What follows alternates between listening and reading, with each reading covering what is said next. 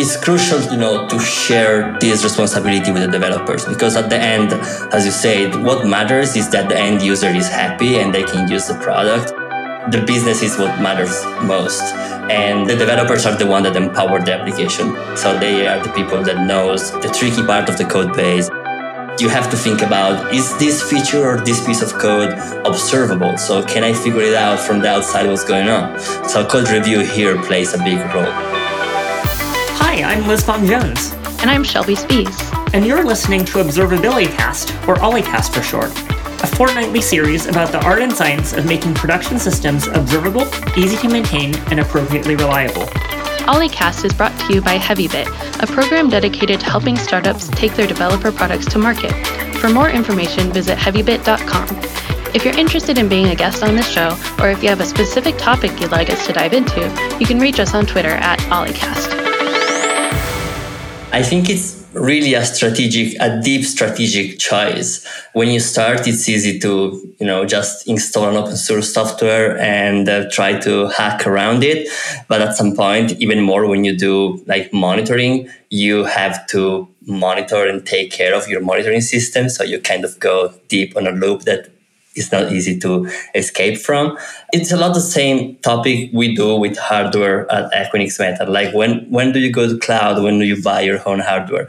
So it's a never-ending question. I think it really depends on how do you want to approach the problem. It is strategic for you to solve it by yourself because you want to do more with the solution, or you're just looking for the end solution and you want it reliable and you want to blame somebody when it doesn't work.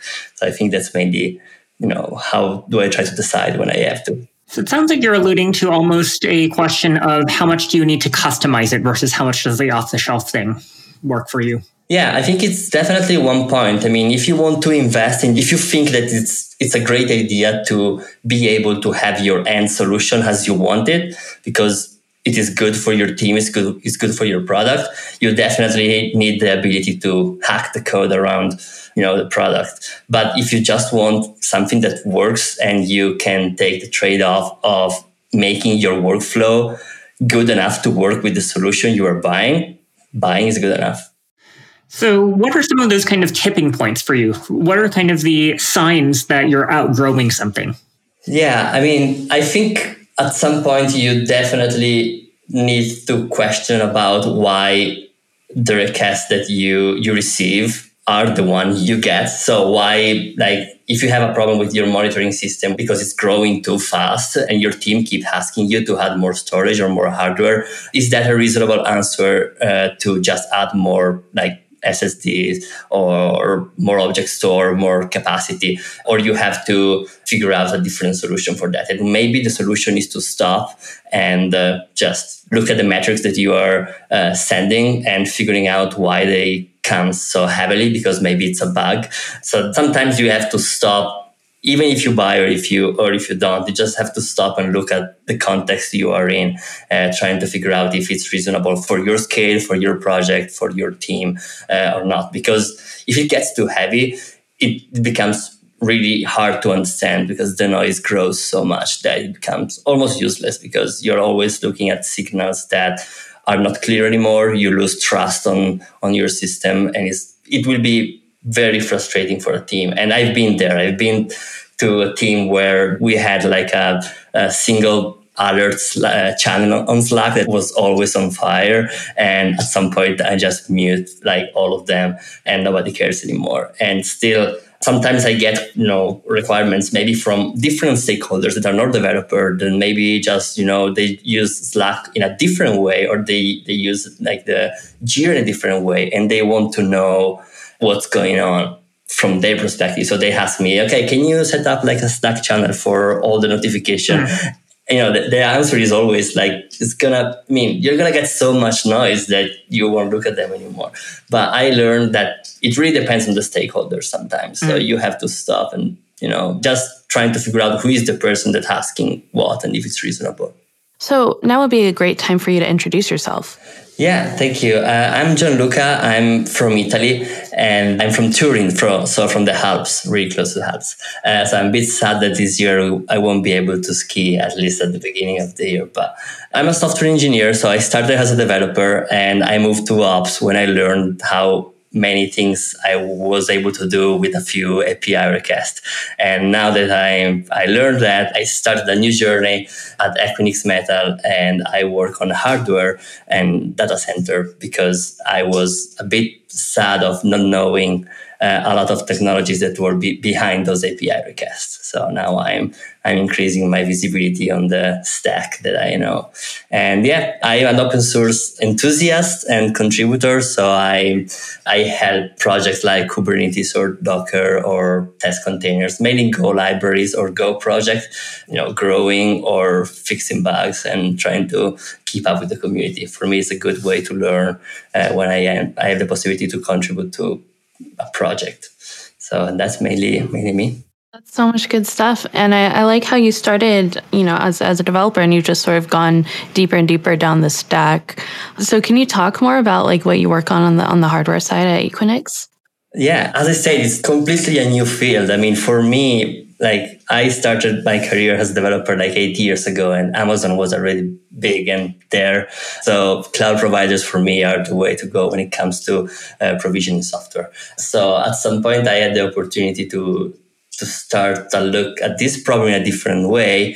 And currently I'm working at Tinkerbell. That is a project that we use internally to provision our data centers in a handless way, so without having to touch them all the time. So I have to say, I discovered that there are no people running a data center with USB sticks and install the operating system. So I thought it was that the case, but it's all automatic. So it's different. And Tinkerbell is open source, right? I think I was on a live stream with Amy Toby working on the Tinkerbell source code a couple of months ago. Yeah, it's open source, and we recently joined the CNCF as a sandbox project. And yeah, I'm very excited for that because to me, it looks like the missing layer in the CNCF landscape. We have a lot of tools that we can use to build monitoring solution or identity and authorization access or orchestrator, but managing hardware in the cloud landscape is something that wasn't that clear. Right, exactly, because a lot of people have been using public cloud providers, but for people that want to roll their own private cloud, there hasn't been a CNCF project to handle the hardware wrangling. That's really exciting. Yeah, that's what we do. And there is a lot to learn for me, so I share a lot on Twitter. So my journey is there, learning in public, let's say. Yeah, and we'll be sure to put a link to your Twitter bio in the show notes. So I'm curious how you got so interested in observability from like a hardware perspective, like connect those dots for us. I mean, yeah, I definitely missed a big chunk of my career during my presentation because before joining Equinix Metal, I used to work for Influx Data. That is a company that developed a time series database. And that's where I learned way more about what it means, like monitoring a system, or what it means to treat time series databases as a first citizen in a stack. So that's where I learned all the stuff that we will probably talk today. But to tell you about the bridge between observability and hardware, I think something really good that we do at Equinix is like the logistic, like build quickly data centers and finding hardwares and knowing where it is, where it's hooked, all the switches and the cables, all those stuff in my mind pictures as a trace, because you have to slice and dice and see where the packet is going, or all the interconnection between the servers, and a lot of those end up as a trace. So I keep that in mind, even if I'm not in the time series. Yeah, I remember the first time that I and other teammates who were at Google Cloud started looking at data center provisioning and data center turnup and visualizing those as traces. It was a very eye-opening moment of, wait a second, it's taking 3 months to do what? Yeah, the trace gets very long. Yeah, it was really cool to see this firsthand when Liz, you were starting to roll out Graviton 2 for us, and Amazon actually ran out of capacity of the Graviton 2 instances. And so it's like, this is something I've never thought about before because this is the first time I've been on a team where we're using like bleeding edge hardware. And so like that back and forth conversation with the Amazon support to just like make sure we got the hardware we needed to scale up in time was really cool, and something that maybe like the average team doesn't have to think about. But when hardware is it's a bottleneck for you, that's really important to be able to think about. Yeah, it's all real physical processes. Mm-hmm. And there's somebody at the other end like plugging in wires and slinging servers on racks. So it's very exciting to get visibility into that. Yeah. So you mentioned your earlier work at InfluxDB. Kind of how much performance engineering and tuning were you doing? Like how are you measuring the results of your software engineering on InfluxDB? Yeah, I mean, I joined as a SRE when we started to consolidate the current SaaS offer we had. So let's call it version 1. And after a few months, we started to plan the version 2. This is the one that is currently running today. And we also had the opportunity to heavily be the user of our project. That is not something, that obvious when you start a new SaaS, because you are scared about all the new unknown that you will discover. So the way we monitor the system was with InfluxDB itself. So we deliver a bunch of InfluxDBs that were our monitoring system, and we had like agents running on all the servers that were mainly monitoring the amount of points that every customer were sending and the amount of reads. The data point was the unit of working there more than like CPUs and memory. Right, exactly, right? Like it's about the critical business metrics and the critical user journeys, right? Like that's what matters and not necessarily, as you were saying, CPU utilization. That's really cool. And also kind of like who watches the watchers, right? Like who observes your observability system? That's definitely something we learned the hard way. I mean, at the beginning, we were relying way more on logs. I remember when I joined, we were using paper trails. It's like a lot more a traditional way of doing monitoring, even if we were the one writing the new age of monitoring back then. But yeah, as soon as we did the transition, with my background as a developer and not as an operation person, I kind of saw the struggling of my colleagues trying to make the application speaking a language that was understandable. And it was a pleasure to see that transition happening in my teammates and myself. What you said just now, the speaking a language that's like understandable, it reminds me of what our Honeycomb CEO, Christine, was talking about in a talk she just gave at GitHub Universe about like observability for developers and teaching production in the language of developers, right? Like Liz said, it's not just speaking CPU utilization and memory pressure and things like that. It's talking like this is where in your code that's being affected and where you can like answer those where questions. And so I think there's a lot of value there. We're trying to do a better job of like helping people understand like observability is for developers and it helps everybody to teach prod the language of your business logic. Yeah, I think it's crucial, to share this responsibility with the developers, because at the end, as you said, what matters is that the end user is happy and they can use the product. And usually CPU, memory, disk are like, collateral requirements that makes this journey enjoyable. But, the business is what matters most.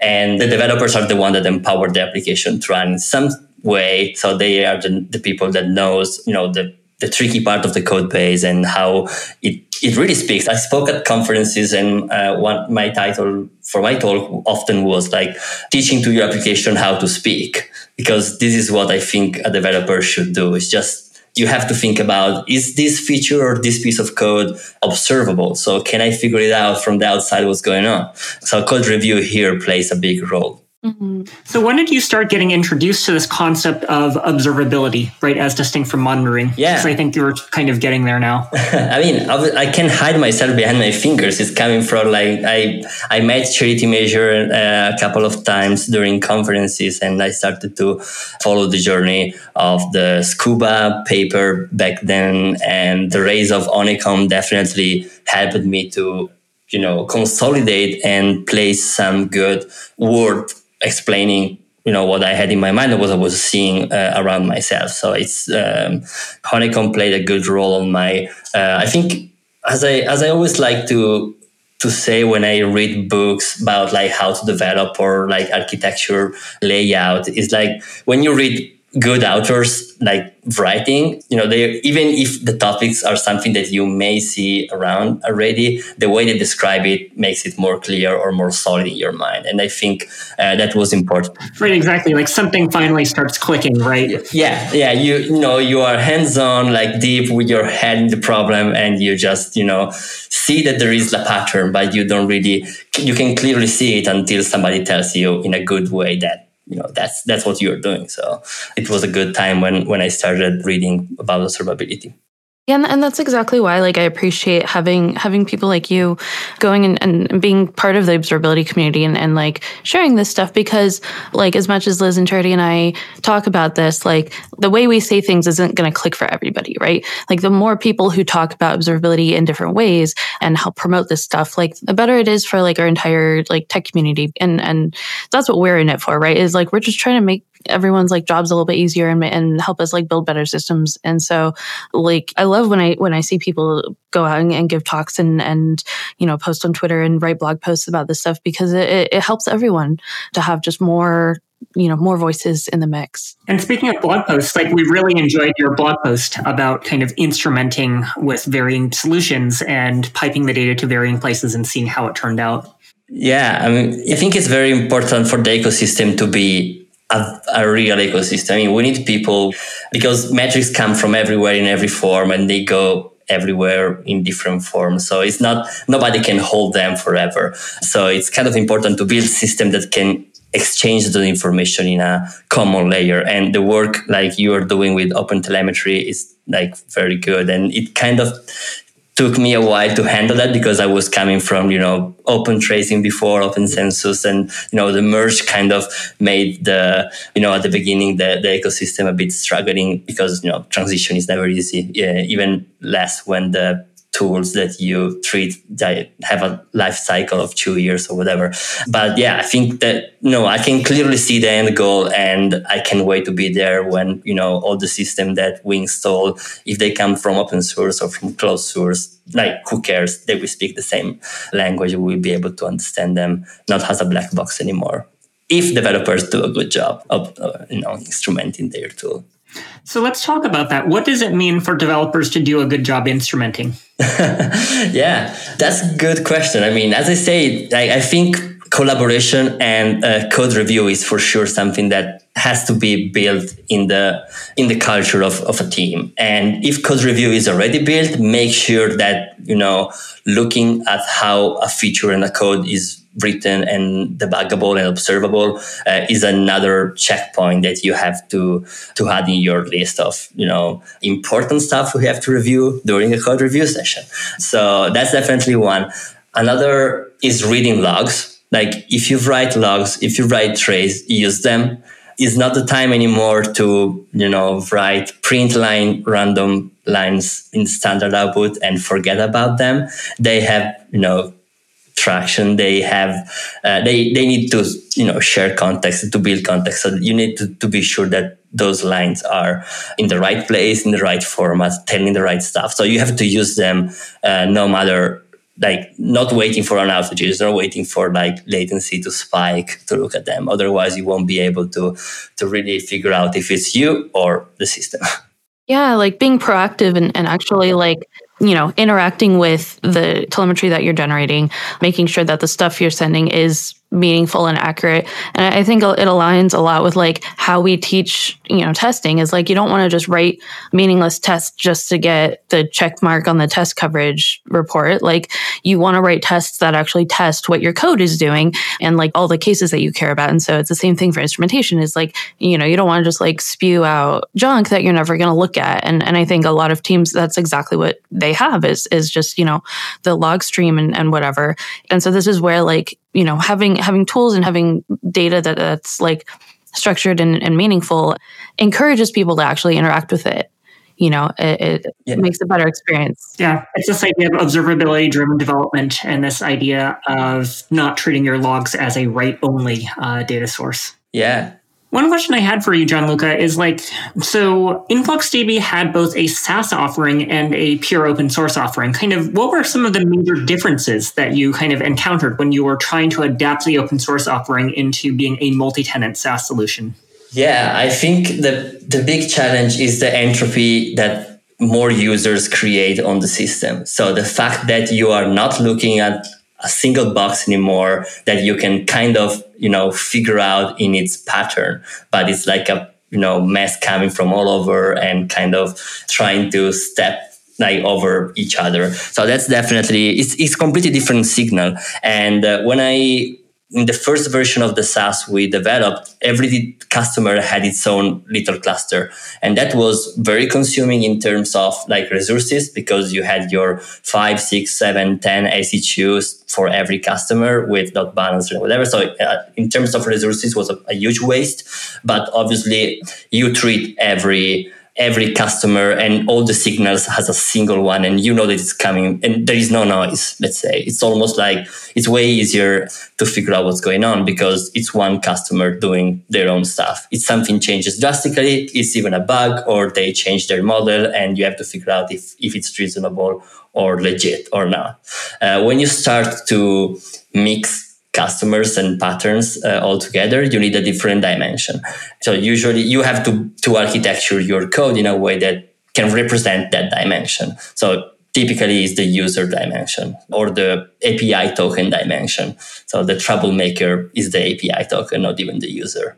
Right, which starts getting to the idea of high cardinality. Yeah, that's where it plays. And when you with tracing, as you pointed out, you get to even more cardinality issue, because you have the smallest dimension you can get, like the single request. That is what really at the end all want. So yeah, and this is definitely, the change in signal, even if the product was the same, was definitely challenging, because InfluxDB was the same. The people were still writing and reading points, but as soon as we started to mix them together in a tenant fashion, the signals as we knew them didn't have much sense anymore. So we had to figure out that new dimension, the user or the API token. Yeah.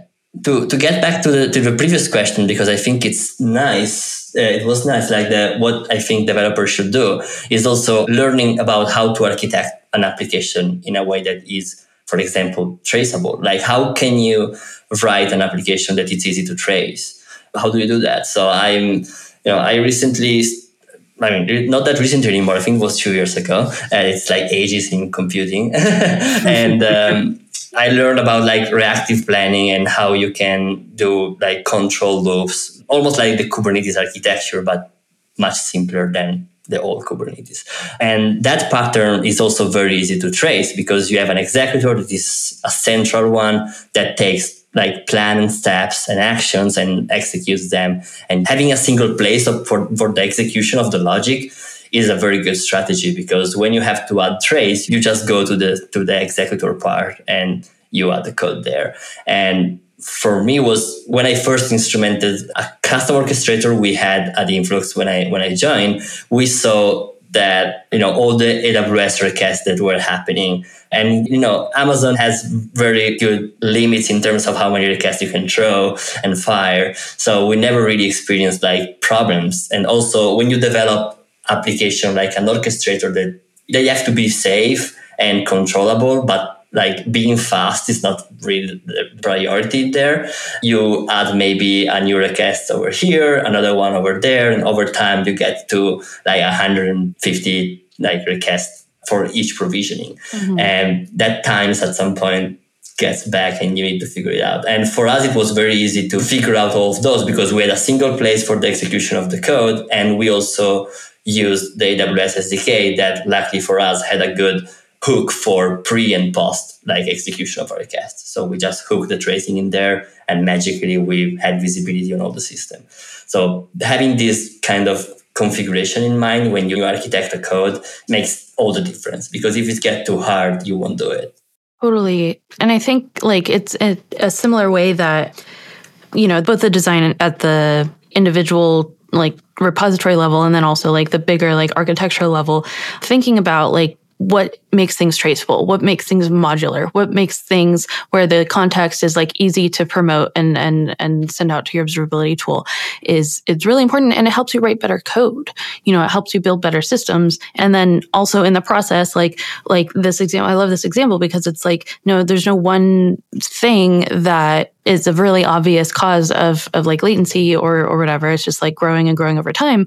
But when you have good tracing, that answers the where question. Like, where do we start to optimize this? And that's a really hard question to answer if you don't have that visibility. So all of these things, all of these goals like tie into each other. And so that's like it's worth it. It's worth the effort. And also good DevX and good ergonomics can really help in terms of having, one place to hook in traces or one place to automatically instrument your API calls, where that really makes the difference to having effective observability rather than saying, we have, this many signals or this many tools, instead talking about that developer experience. Yeah. And I really think we should keep saying that, but it's a developer responsibility to, having all those dots in line. Because definitely operation may benefit from it, but it's really a developer effort. And I think it's also useful to, build a reinforcing loop around like tracing and stuff like that. Like if you, like cloud providers, I keep saying Amazon because I know them, but I'm sure others does that as well.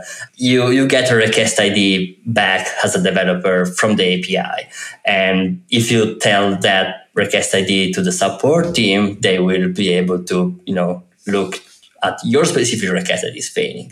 And usually the problem will be yourself. So it's never an AWS fault. It's always your fault. But it's a very good, it's a reinforcing loop that you should have in your mind. If you're doing tracing, share your trace ID with your customer. And if your customers are not developer, find a way to sneak the trace ID in their UI and in their user experience, in their journey, and build a loop for that. And we made a very interesting stuff at Influx back then when we shared part of our internal metrics with our customer. So every customer had like a co-monitor. So it was a dashboard in their chronograph. And in this way, we kind of shared the pain, operating their solution.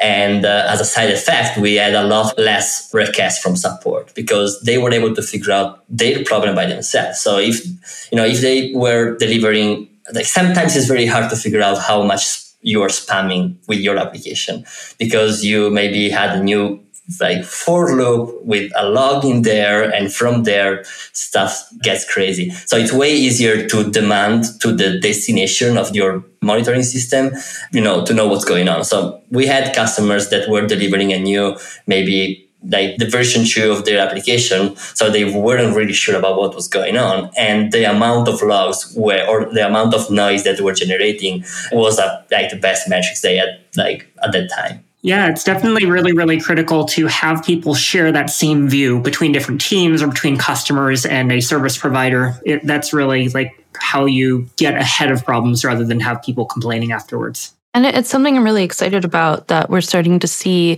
AWS involvement in OpenTelemetry. And like Jana Dogan talks about, like Liz, you and Jana were on an event the other week and you were talking about just like that provider observability is something that Charity's talked about a lot too, whereas like when you're building a platform and people make a request and they don't realize it's like the most inefficient, way to write that like query ever. And so they're like thrashing your system.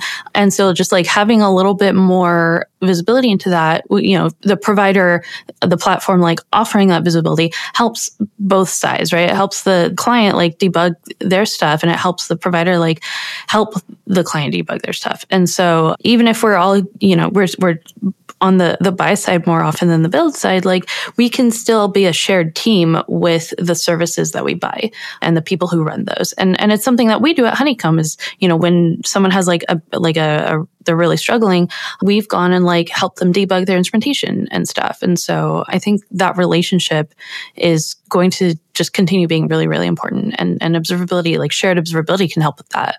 Yeah, you build trust, and that's important in a monitoring system. So. So as we reach the end of our time, Gianluca, I wanted to ask one question that I don't think we've asked very many other guests, because like most of our guests have been from the kind of native English-speaking world. What's it been like for you kind of developing the SRE practices and developing the observability practices in the Italian community? I have a fun story. So a few years ago, like maybe like 6, 7, I was working in a company in Italy, and I had colleagues that were, I use this example because it's very fun. Like we were all together watching tailing logs from a couple of servers, and the speed of the logs of the tail were, the argument for how good or bad an application were working. If the logs were too fast, we were under pressure, so the application wasn't working well enough. If they were not enough, maybe, we weren't getting enough requests, what was broken. So that was our monitoring system back then. And it works. It's definitely, the sharing experience we spoke just a few minutes ago wasn't really great, because if the person who had the knowledge about the pattern of the logs, was leaving or, was on holiday, that was a really painful situation. So it's been a long journey since then. But, I organized a meetup in my city that is the CNCF one. It's good to speak about those topics. And I think the people I know from the Italian community are really pragmatic. So they want to see the difference between their current approach, even if they know that it's not the best one, but it works for them and maybe it's good enough. So you have to show them what are you speaking about and how it changed your way of developing and understanding a system. And with tracing, for example, it is very easy. Like you start to inject the library and you trace a bunch of controllers or API requests, and you can show, the difference in the approach. And this helps a lot. So from my experience, that was a great way to start speaking about observability. And that's probably because I'm a developer. So for me, it's easier to open the code base and dig into that. But, having the opportunity to look at their issue in the code and tell them, okay, try to put a trace there, or try to change this log and try to, make it more verbose, or verbose in the right way, let's say. And so those small stuff had a huge impact for me. Yeah, I can definitely imagine that if this is the first time that you're seeing a case study or a demonstration of value from someone in your community who speaks your language, that it can be really, really powerful. Yeah, no, that's true. We need KubeCon, we need SRECon, all those, to learn how stuff should be done. But at some point, we need a few layers of translation to get to, where sometimes the strugglers are. Well, thank you for all your awesome advocacy work in the community. You're a prolific blogger and you're involved in all these projects and organizing a meetup. It's really, really cool to see all of that. So thank you for taking the time to join us today. Yeah, thank you for having me. And it's easy to write stuff or share what I do for me, because it's a way for learn and double check that I'm doing something that is useful. But it's also good to hear that it's going well and people are enjoying my work or the outcome of my struggle. So thank you for that. Yeah, we appreciate it very much. Thank you. That was a delightful conversation that I enjoyed, and I hope you did too. If you're interested in being a guest on the show, or if you have a specific topic you'd like us to dive into, you can reach us on Twitter @o11ycast. To learn more about HeavyBit, visit heavybit.com. And while you're there, check out their library. It's packed with amazing talks on sales, marketing, product, and general management from founders of developer tools companies and other industry leaders. Hope to see you next time.